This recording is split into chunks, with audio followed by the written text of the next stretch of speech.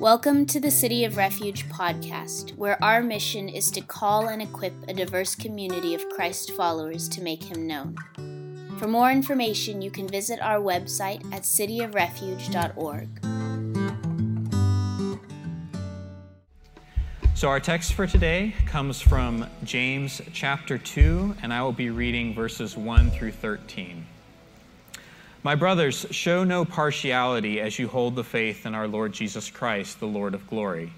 For if a man wearing a gold ring and fine clothing comes into your assembly, and a poor man in shabby clothing also comes in, and if you pay attention to the one who wears the fine clothing and say, "You sit here in a good place," while you say to the poor man, "You stand over there," or "Sit down at my feet," have you not then made distinctions among yourselves and become judges with evil thoughts? Listen, my beloved brothers, has not God chosen those who are poor in the world to be rich in faith and heirs of the kingdom, which he has promised to those who love him? But you have dishonored the poor man. Are not the rich the one who oppress you and the ones who drag you into court? Are they not the ones who blaspheme the honorable name by which you were called? If you really fulfill the royal law according to the scriptures, you shall love your neighbor as yourself, you are doing well.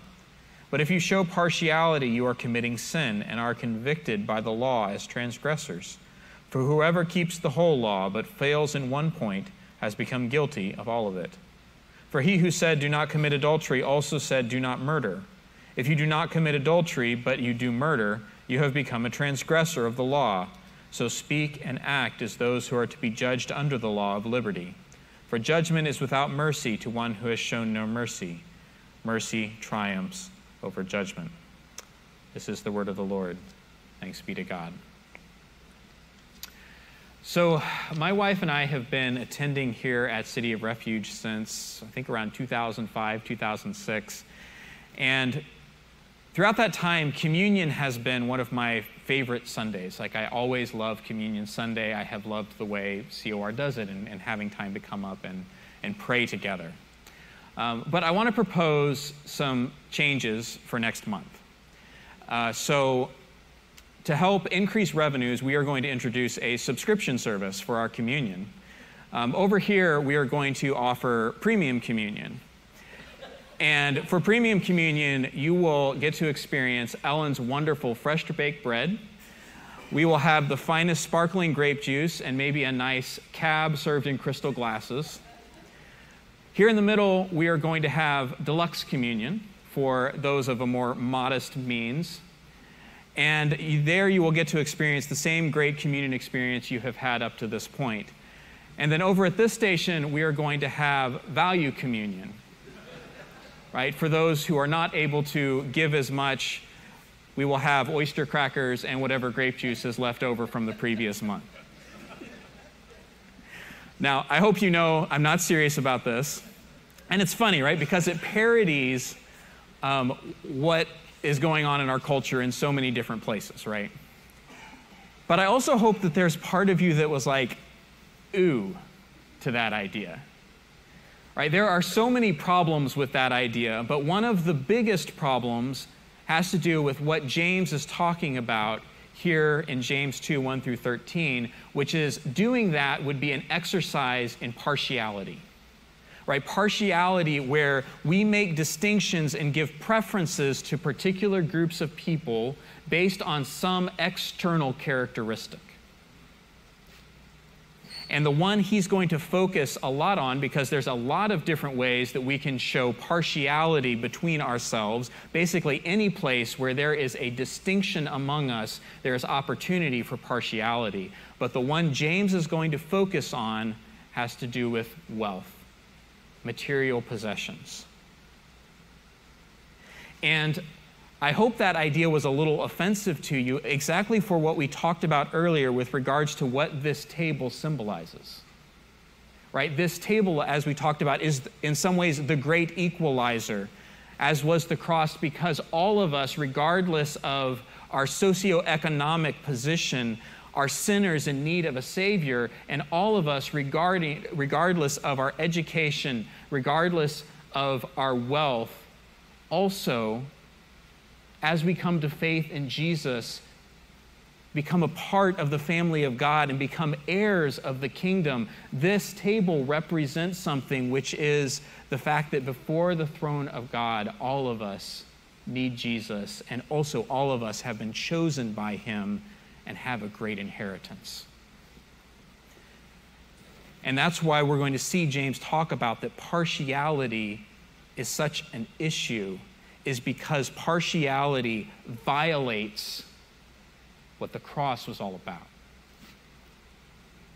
So he says at the beginning, "My brothers, show no partiality as you hold the faith in our Lord Jesus Christ, the Lord of glory." Notice he uses that "my brothers," and that seems to be the primary way that James talks to the church. He does this several times, even in this section, where he addresses them as "my brothers," right? This is familial language. He's emphasizing to them the fact that I'm writing to the family here. We are part of the family of God, and evidently the family has some family issues they need to deal with, right? He's writing to the family that we need to address some family issues. And that family issue was that there was partiality taking place in the church. And he describes it this way: "For if a man wearing a gold ring and fine clothing comes into your assembly, and a poor man in shabby clothing also comes in, and if you pay attention to the one who wears the fine clothing and say, 'You sit here in a good place,' while you say to the poor man, 'You stand over there,' or 'Sit down at my feet,' have you not then made distinctions among yourselves and become judges with evil thoughts?" So evidently what was going on is, as people were coming in to service, they were sort of doing a little bit of a check over to see how they were dressed, right? And they had the reserved pews for the people that seemed to be people of means, and the people that were not, you can go sit on the floor. Right? There was this distinction being made based on the external appearance of how much wealth they had. Now, you don't see this as much today in terms of this particular way that partiality takes place. And thankfully, you also don't see subscription models of communion really taking place in churches either, right? This was sort of an extreme example of what it would look like if partiality started to take place in the church. But I think there are some more subtle ways that partiality can begin to take root in a church community. And so I wanted to list 3 ways that I think that this can happen. There's certainly others, but these are kind of 3 ones that I think are perhaps most tempting for us. The first one comes in selecting leaders.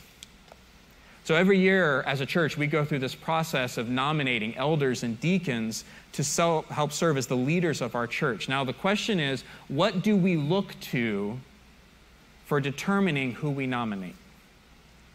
Right? Because the temptation is to look for the people who are quote unquote successful, right? The people who are well educated, the people who have done well in business, the people who have a lot of wealth, who seem to be just successful people. Surely they would be the ones that would lead our church in order to be successful, right? Well, no, if you look at the biblical qualifications for elder and deacon, what you will not see in there is anything about business success. You're not going to see anything in there about how many degrees they have. You can have more degrees than Fahrenheit and still not be spiritually mature. Right? Spiritual maturity looks different, and it does not correlate with material success.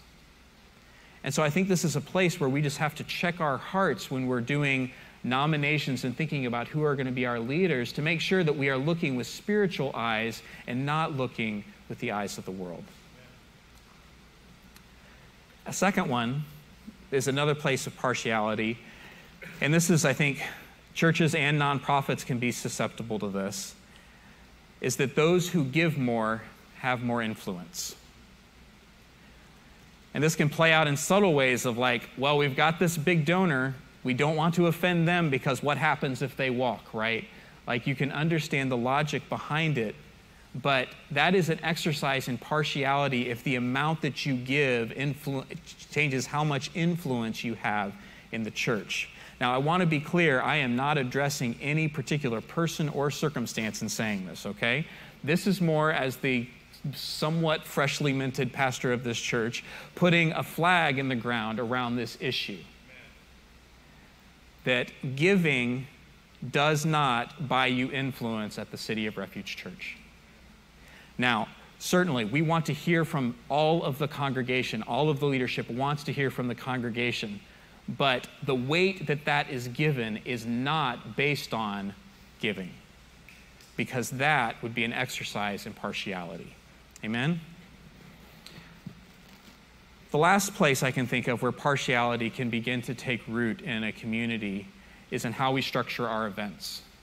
And do we think about the fact that people are coming from different socioeconomic backgrounds? So for instance, it might sound really cool for us to do, a $500 per head retreat up in the woodlands. Like, that could be a whole lot of fun.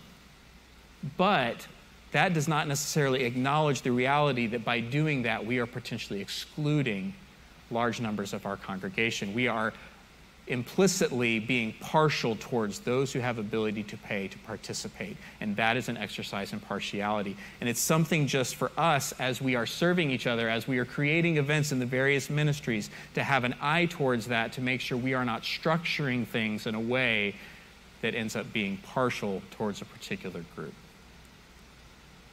So these are kind of three areas that I can see that partiality can take place in a church community in perhaps more subtle ways than a communion subscription service. But why is it a problem? Why is partiality an issue? Well, James gives us two reasons here. Verse 5, "Listen, my beloved brothers, has not God chosen those who are poor in the world to be rich in faith and heirs of the kingdom, which he has promised to those who love him? But you have dishonored the poor man." So his first point is that God has chosen them. God has chosen people who are without means to be a part of his church. In fact, I think if you look historically, and even in today, the places where the gospel tends to be the most fruitful is not among the rich and the powerful and the famous. And God has chosen them. And what he says is that God has chosen them to be rich in faith and also to be heirs of the kingdom, right? They are set to inherit the kingdom. So what he's saying is, not only are you dishonoring them, but you're not seeing them correctly because you think they're poor. They're rich in faith. They're heirs of the kingdom. You need to take off those worldly glasses and start looking at them with the eyes that God sees them with, and these are the ones that he has chosen. So this is the first thing, is that you are not judging correctly because you are using the standards of the world and not using the standards of the kingdom. He goes on, "Are not the rich the ones who oppress you and the ones who drag you into court? Are they not the ones who blaspheme the honorable name by which you were called?" So evidently in James's day, there were some of the wealthy in the city who were actively oppressing the church, trying to prevent the church, and they had the means to do it. And they were blaspheming the name of Jesus. Now, I don't think that he is talking about the wealthy who were actually inside the church here, because from what we can tell, there was both rich and poor in the churches James was writing to. But I think his point is, if you're going to create this category of wealthy and give them preference, why would you do that when a majority of them are the ones that are blaspheming the name of Jesus? That doesn't make any sense. Again, there seems to be this point of you are not looking with spiritual eyes, you're looking with worldly eyes. And if you look with spiritual eyes, the rich as a category is not something you should be giving preference to. It doesn't make any sense. You should be looking for those that are rich in faith, looking for those who are heirs in the kingdom. There's an illogicalness to what they are doing. And he goes on to sort of lay weight onto how important this is. In verse 8, "If you really fulfill the royal law according to the scripture, you shall love your neighbor as yourself, you are doing well. But if you show partiality, you are committing sin and are convicted by the law as transgressors."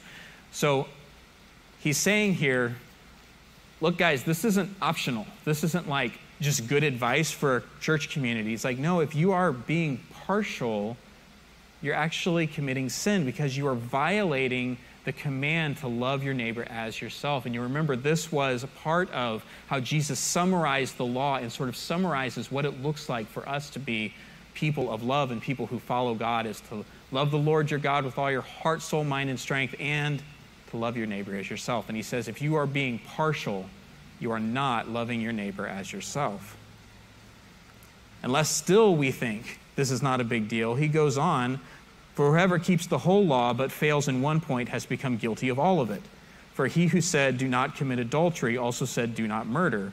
If you do not commit adultery but you do murder, you have become a transgressor of the law. Right? So how many of you think murder is a big deal? How many of you think adultery is a big deal? Okay, he's saying if you commit adultery but you don't commit murder, right, that's not a good thing. If you commit murder but you don't commit adultery, that's not a good thing. If you commit partiality but you don't commit murder, you're still violating the same law. You are still transgressing the law of God. He's trying to give it like, this is the weight of this. It's a big deal to God that we are not partial towards one another. Lest you still think it's not a big deal, he goes on, so speak and act as those who are to be judged under the law of liberty, for judgment is without mercy to one who has shown no mercy. Mercy triumphs over judgment. He reminds us of the fact that someday we are going to stand before the Lord and give an account for the way we lived.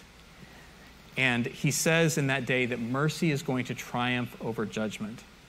He's about to talk a lot about this idea that what true faith looks like is faith that is demonstrated in our actions. We're going to be looking at that in our study next week. And true faith is merciful, so our actions should demonstrate mercy. Showing partiality does not demonstrate mercy. It does not demonstrate true faith. And so on that day, when we are giving an account to God,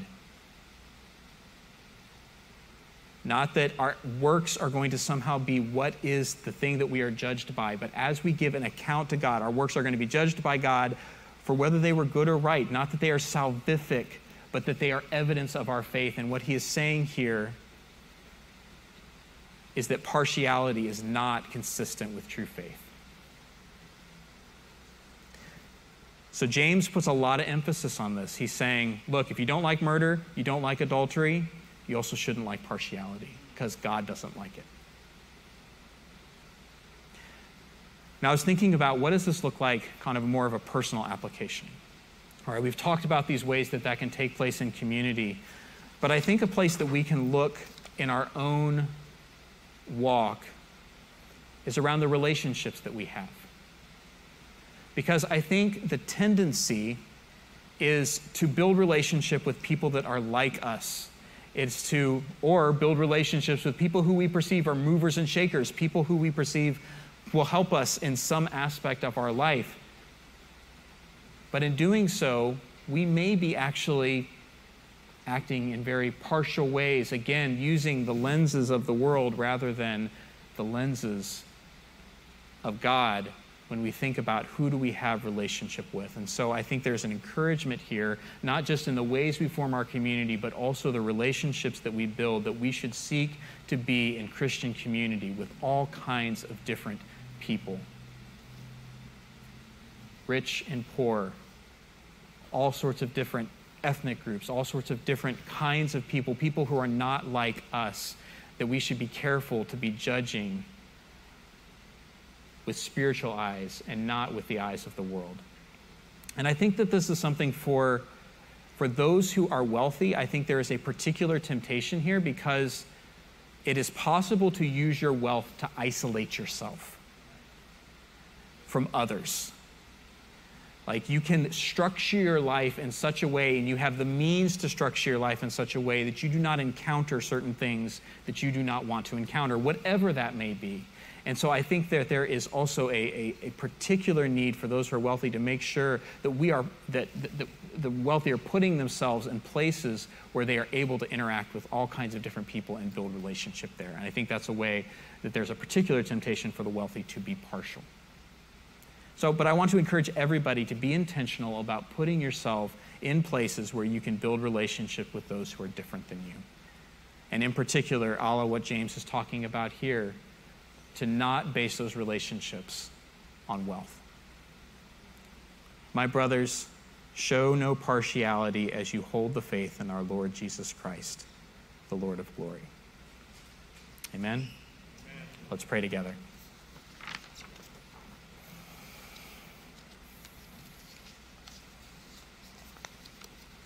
Heavenly Father, Lord, we need spiritual eyes to see.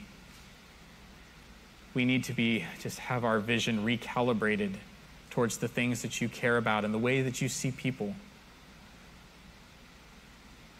Lord, help us to see with spiritual eyes.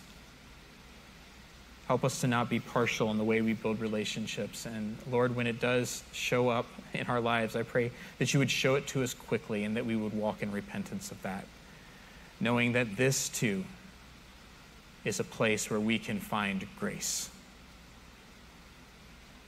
Lord, help us to not be partial as a church or as individuals. We need your help in this. All these things I pray in your precious and holy name. Amen. Brandon, can I ask you a question about this? I guess I'm already doing it, so I should have seen this coming. you can't say no because I've got a microphone. All right, so are there places where and I'm not sure if this is the right word, but if favoritism or maybe honor, I think about some of the elder statesmen and women in our church or in society, is it okay to show some form of favoritism to them, or it said last week, widows and orphans as well? How do we translate this question of favoritism into these different populations that the Bible does call us to operate differently around? Mm-hmm. Yeah, that's a good question. And I mean, I think that there is a difference between partiality, which is where we are showing preference for a particular group, versus honor, right? There is honor due to everyone within the church, but based on the nature of the relationship, that honor may look different. And part of what the church is supposed to do is to help meet people's needs. That is not showing partiality. That's walking in obedience to the commands of God and a way that we demonstrate honor towards those in the church that are in need. So I think that there's a distinction there, but that doesn't mean that the church is choosing one over the other. Fair enough. And then again, I keep thinking about how our culture has demeaned elders, the aged. Again, not elders in terms of pastoral or church elders, but really older people. Is there a place for some higher honor for that population? Again, is that more like the widows and orphans, or is that, help me think through how I then think about giving more honor to those folks who've gone before, who have sacrificed for us to be here, et cetera. Mm-hmm. Yeah, I mean, there definitely is biblical commands for us to honor those who are older in the church, but it's actually interesting that those commands always come with how you operate with people of a whole bunch of different ages, right? It's how do you show honor to these different groups, right? And one of the things that you do is that those who are older in the church, you honor the fact that they have these life experiences, and you do not, downplay the fact that they are old, because that actually would be partiality if you are against those who are older because of their age.